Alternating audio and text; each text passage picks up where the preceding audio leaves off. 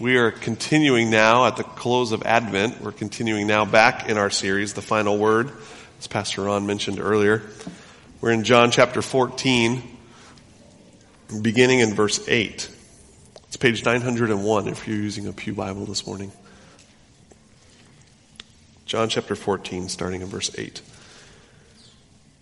Philip said to him, "Lord, show us the Father, and it is enough for us." Jesus said to him, "Have I been with you so long, and you still do not know me, Philip? Whoever has seen me has seen the Father. How can you say, 'Show us the Father'?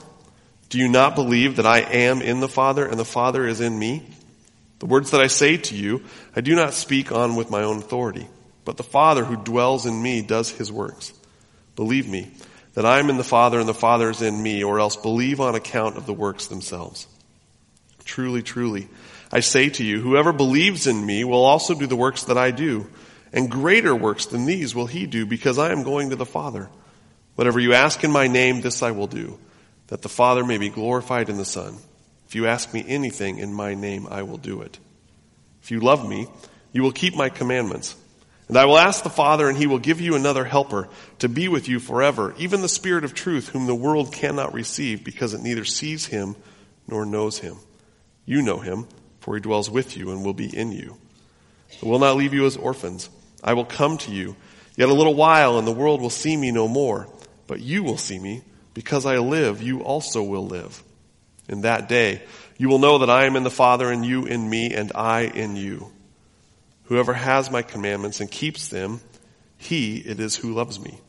And he who loves me will be loved by my Father, and I will love him and manifest myself to him."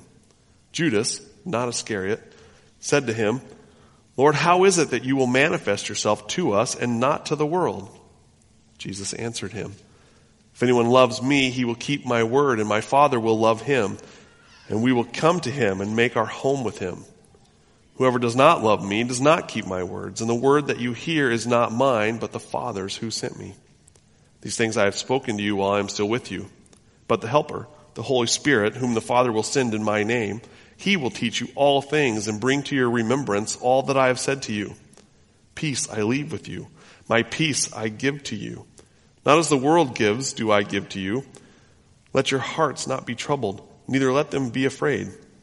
You heard me say to you, I am going away and I will come to you. If you loved me, you would have rejoiced because I am going to the Father, for the Father is greater than I. And now I have told you before it takes place, so that when it does take place, you may believe.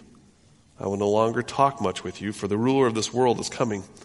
He has no claim on me, but I do as the Father has commanded me, so that the world may know that I love the Father. Rise. Let us go from here. This is the word of the Lord. This morning we're going to look at this text now, and we want to draw your attention back to not the first week or the last week of November, but the week before that, when I spoke before we moved into the Advent series in this particular text. We spoke on the subject of Let Not Your Hearts Be Troubled, part 1. And hopefully you can remember some of that, but I want to take you back there for a minute. And what I said then has reference to even what we're going to continue to talk about in part 2 here. The disciples had troubled hearts. And twice in this text, actually, Jesus says, "Let not your hearts be troubled." He knew they were troubled.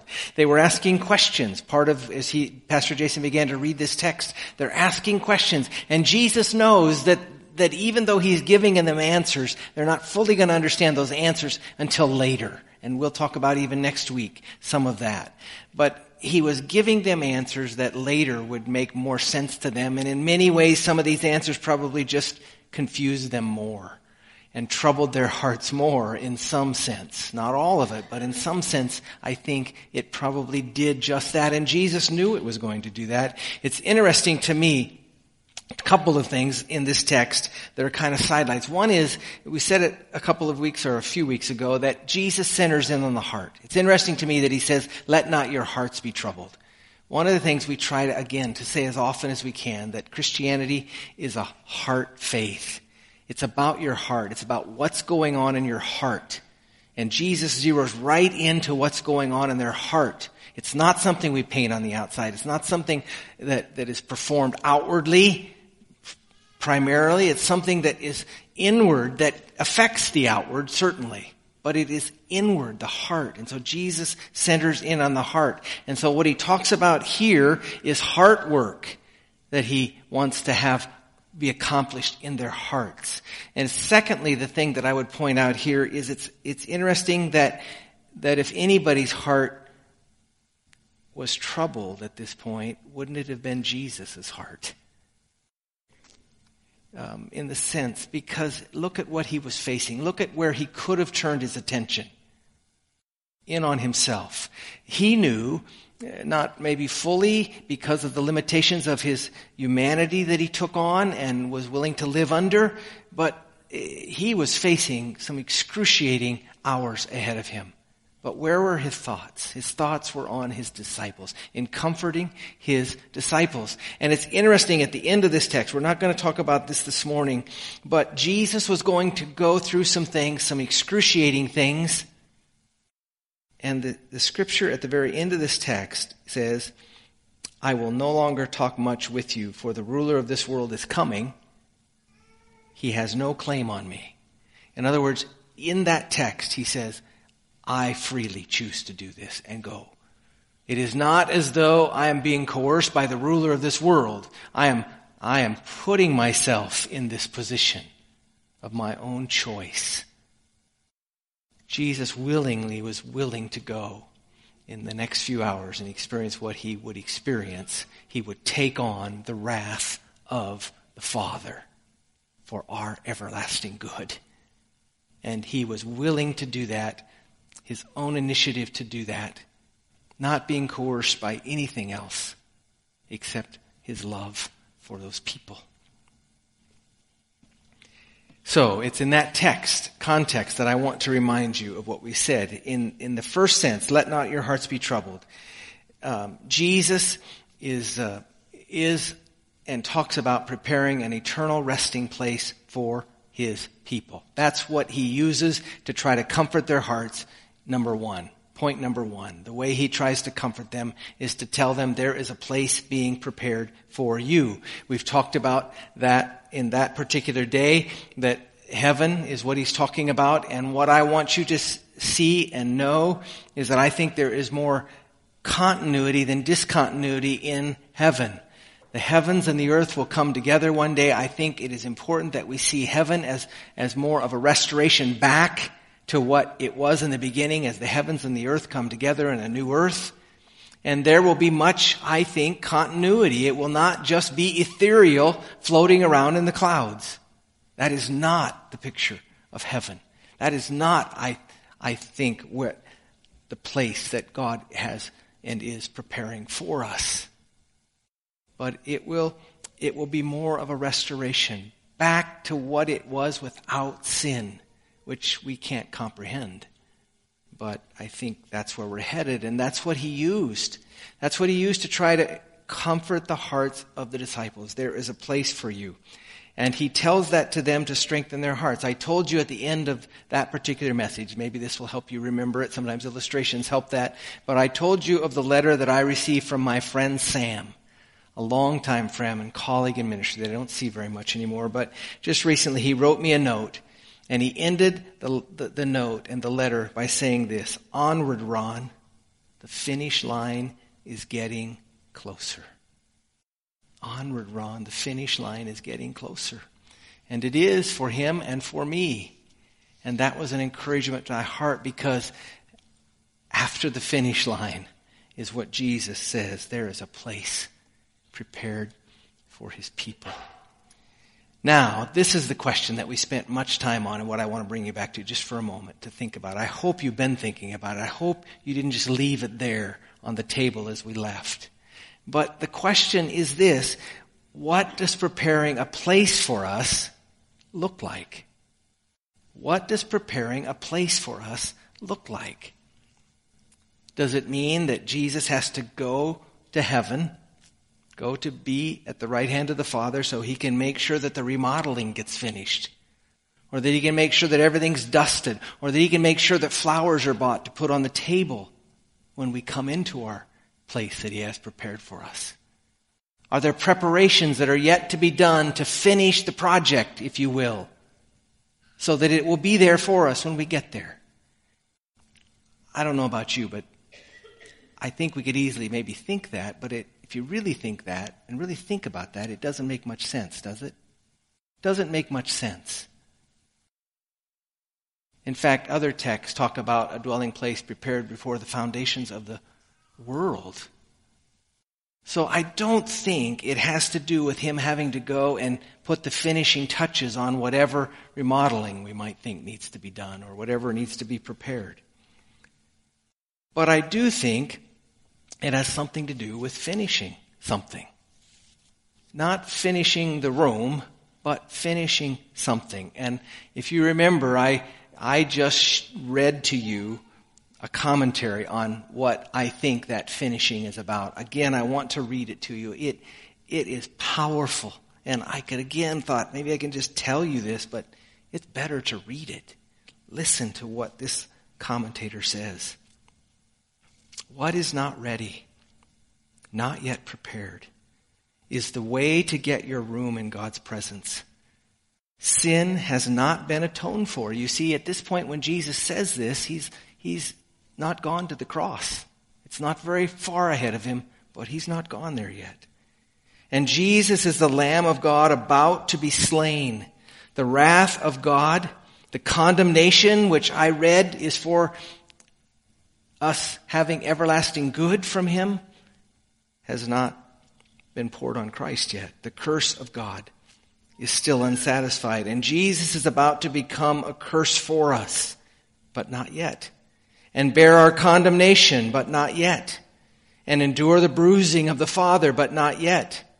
Death is yet to be defeated, and Jesus is about to give his life and to take it back again from the jaws of death. Every obstacle between us and our room in the Father's house is about to be removed in the next 3 days. That's the thing I think Jesus means when he says, I'm going to prepare a place for you. I'm preparing it not in the sense that it's defective, but that the way there is not prepared yet. I think Jesus confirms that he is thinking this in the way he writes in verses 4-6.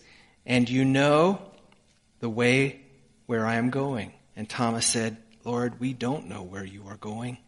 How can we know the way? And Jesus said to him, I am the way, I am the truth, and the life.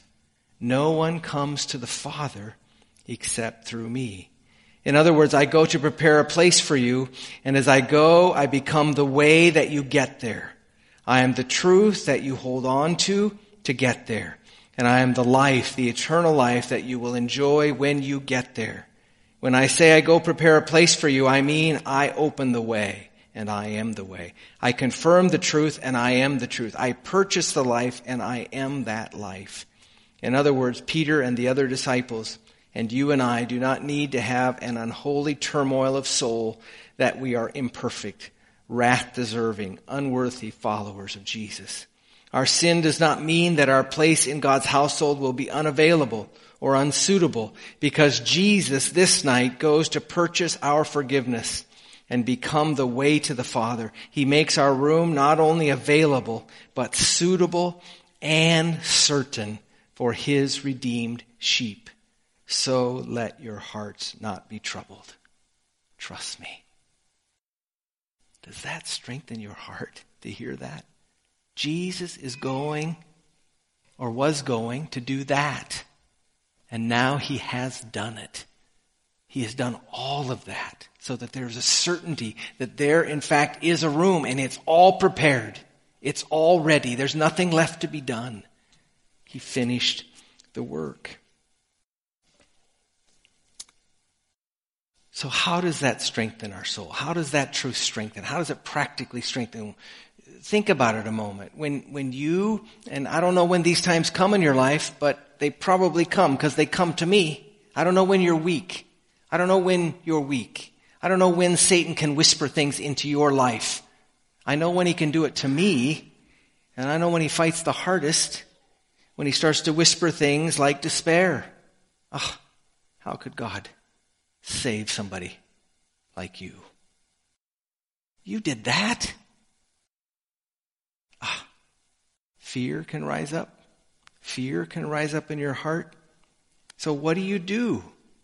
You get reminded of this. You get reminded that Jesus has prepared a place.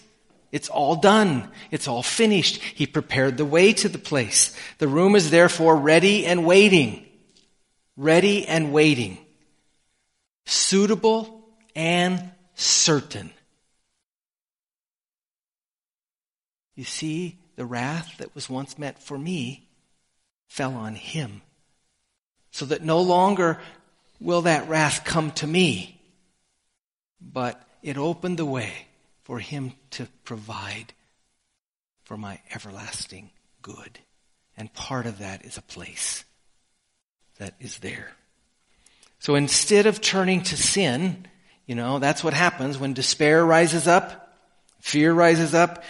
Instead of turning to sin for relief from that pressure, whatever sin may look like, maybe sin can be pretty subtle sometimes. Sin is turning to something when you should turn to God. So I don't know what it is for you, but instead of turning to sin because you feel condemnation, you feel separation, you're reminded that you're not separated. The wrath is gone. And so instead of turning to sin for relief, we fight the fight of faith to rest on the promise of God. That it is suitable and it is certain. And troubled hearts get quieted. You see, the difference of that is troubled hearts come to all of us at times. And we just think, well, I'll just wait till I feel different later. We don't do anything. We just stand there passively and let that trouble rise up. Let that voice speak to us. And we don't do anything to fight it. We just kind of passively let it happen, thinking, well, I'll wake up tomorrow and feel different. I'll feel like God loves me tomorrow if I just sleep on it. Well, you probably won't. Unless you pick up the promises of God, the truth of God in his gospel. Unless you hear it regularly and chew on it and fight with it,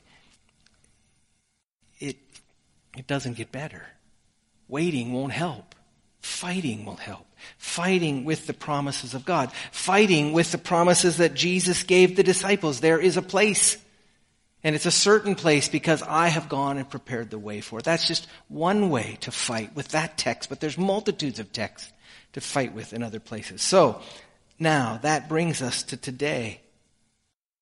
Really? And the second time when he says, let not your hearts be troubled. And just before we go to that, let me just put a stamp on last time. The text where it says, I am the way, the truth, and the life. No one comes to the Father except through me. You may know that by heart. And maybe you've quoted that numerous times to somebody or to maybe you teach a class, you've quoted it. I've done that. I've quoted that text hundreds of times. I'm the way, the truth, and the life. No man comes to the Father but by me. I've spoken it probably hundreds of times from this pulpit.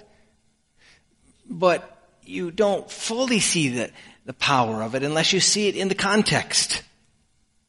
The context makes it even more powerful. You see, when Jesus says that, he says it because he is going to prepare the way.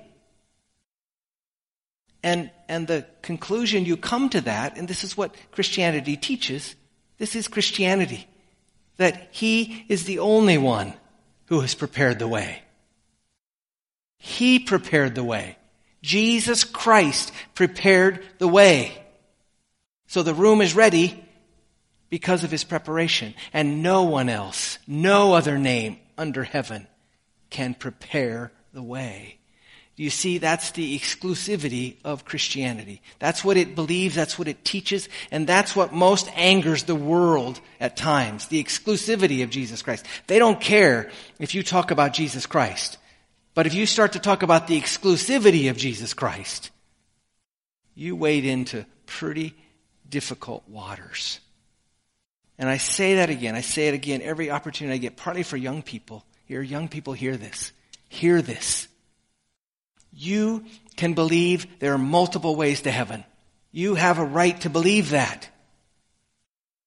But you cannot. You cannot, and I will go toe to toe with you to say to you, you cannot tell me that Christianity teaches that. And don't listen to anybody who says it does. Christianity does not teach that. The world believes that in many sectors. And we don't use the sword to convince them otherwise. We just continue to teach them what Jesus said. He said, I am the way, the truth, and the life. No man comes to the Father but by me. To be a Christian is to believe that. Is to believe that because he is the one who has prepared the way to get there and the only one who can. Now, that's part one. Let not your hearts be troubled. But look at now, today. And the thing that I want to say to you is that God has not left us alone in the fight of faith to await the place that God has prepared for us. That's what I think the rest of this text begins to tell about. He begins to tell about the promises of the ministry of the Holy Spirit. That's where we're going to turn now.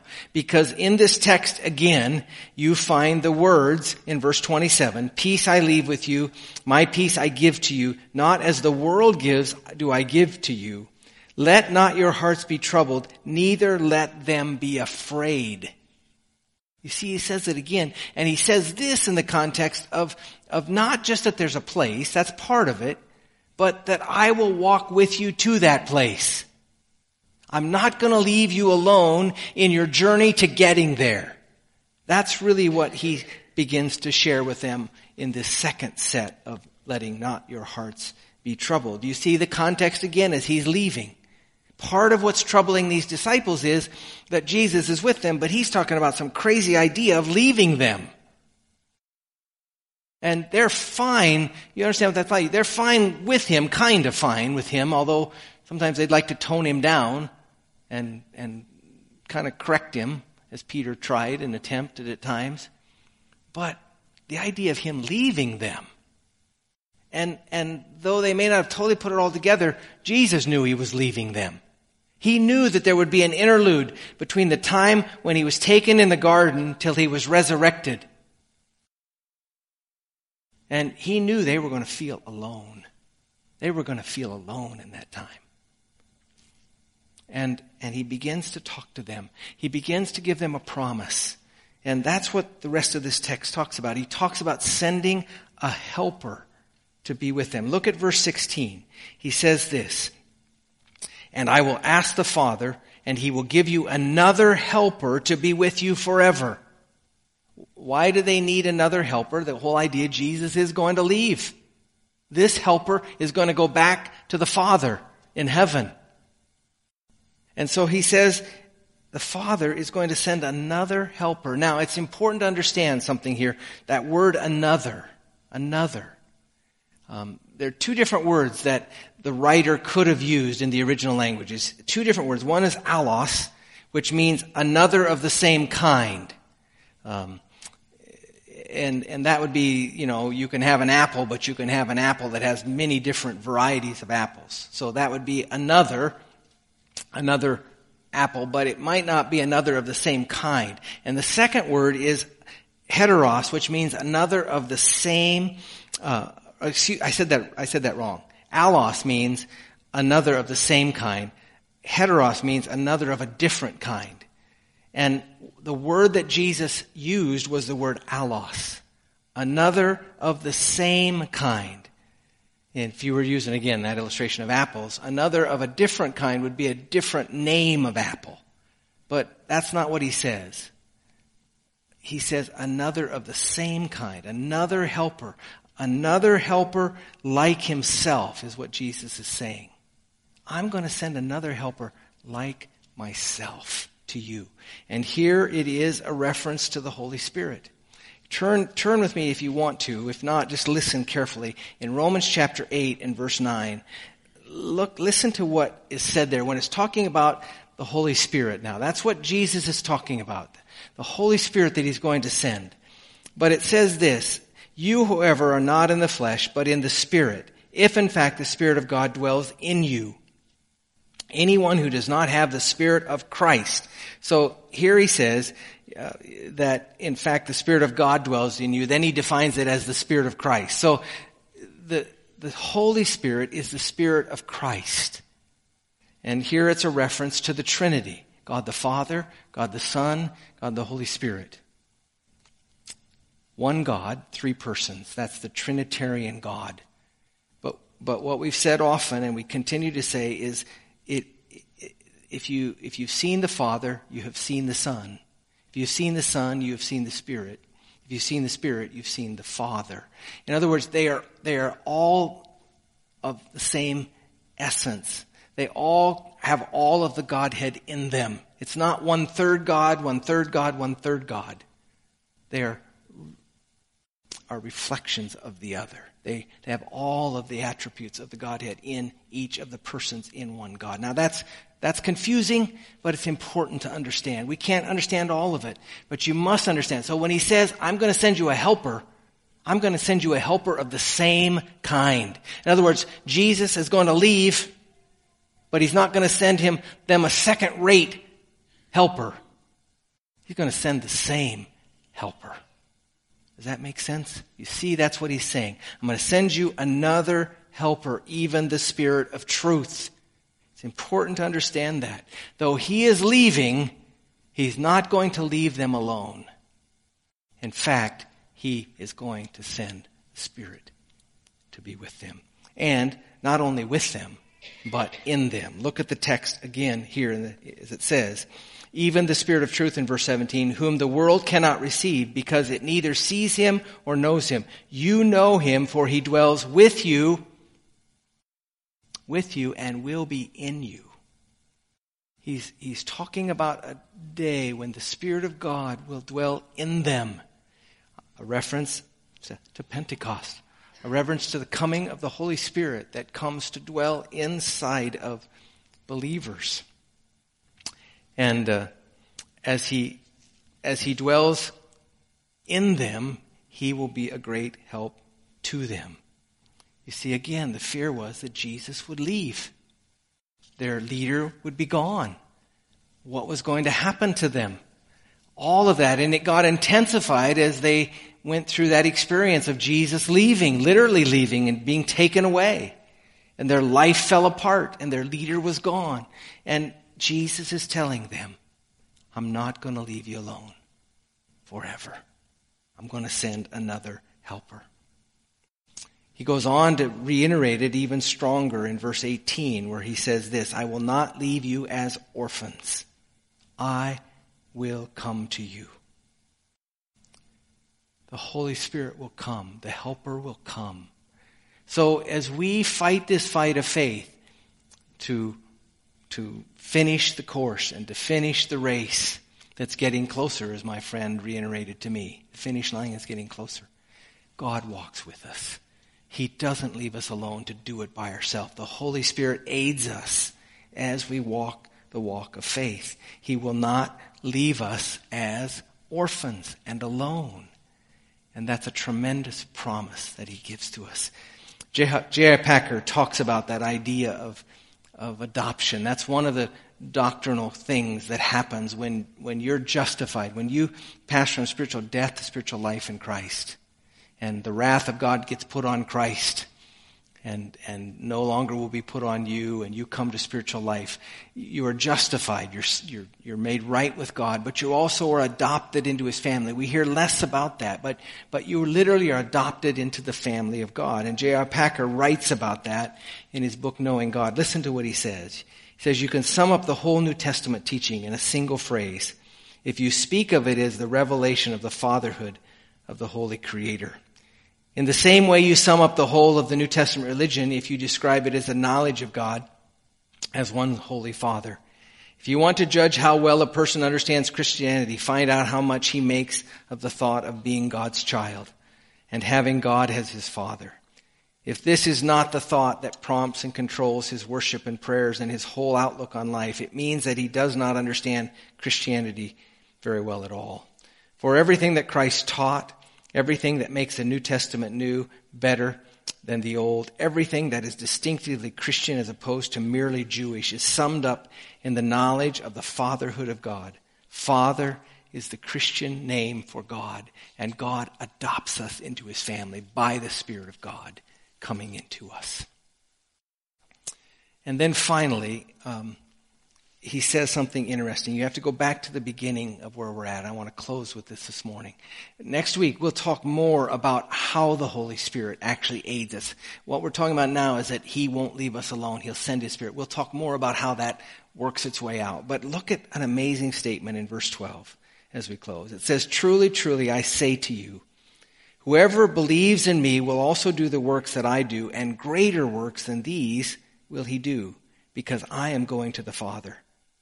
Whatever you ask in my name, this will I do, that the Father may be glorified in the Son. If you ask me anything in my name, I will do it."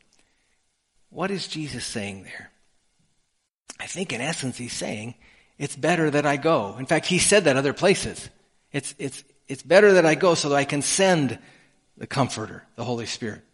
It's better that I go. You don't understand that now. You have troubled hearts thinking about that, but it's better. And I think, again, that's what he's saying. It's going to be better.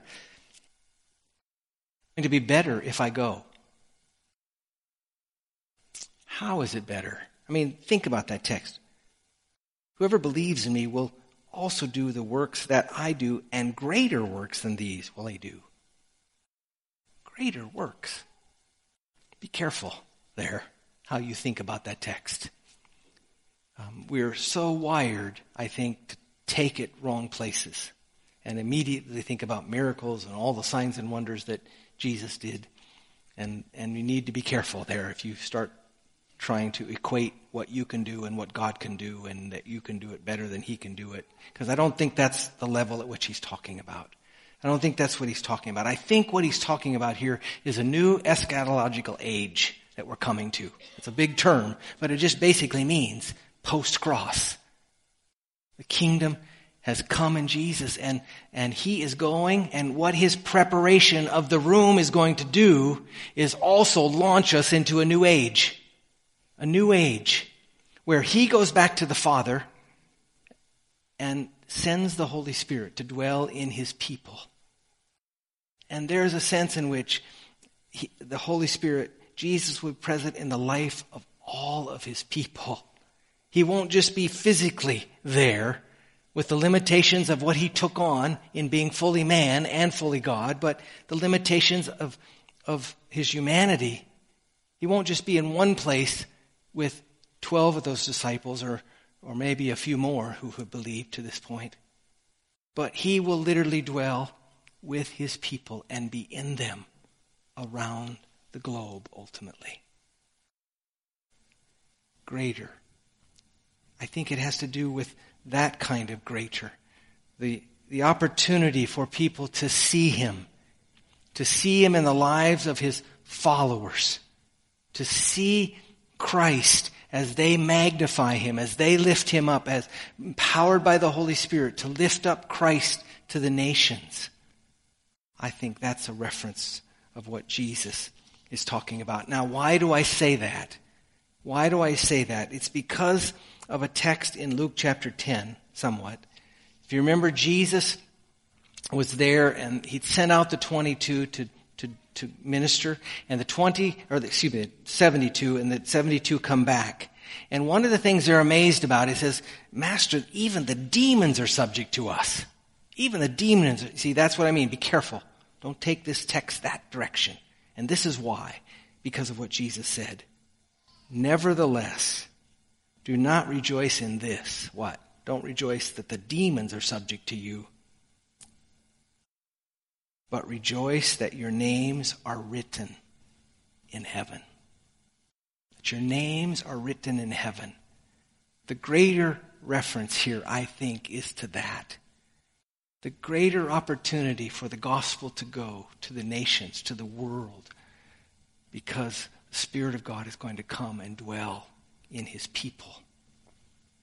and the conversions that now can take place, the degree to which we know fully the message, and we know fully things like what I just said to you about how he prepared the way and prepared it so that we would have a room. Those kinds of things were somewhat clouded at the point when he was talking.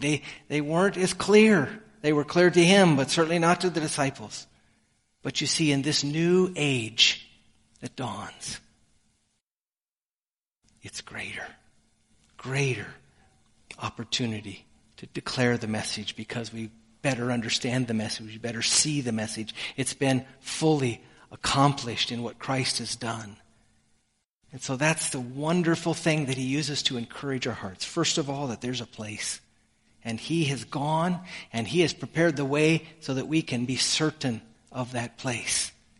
And the other promise is that he will go with us as we get there. He will be with us.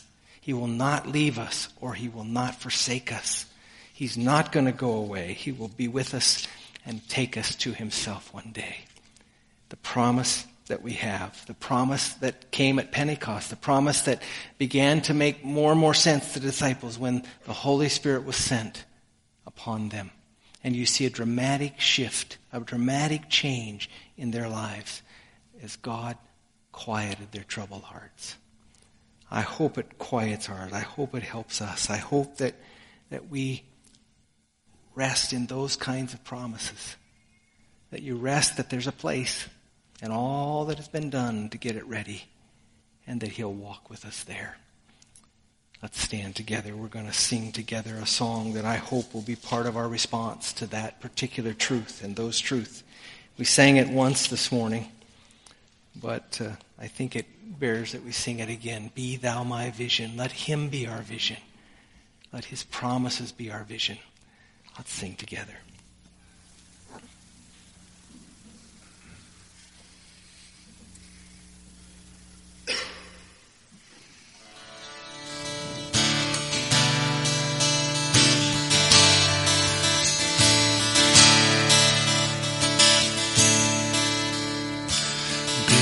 Thou my vision, O Lord of my heart, not be all else to me save that thou art. Thou my best thought by day or by night, waking or sleeping, thy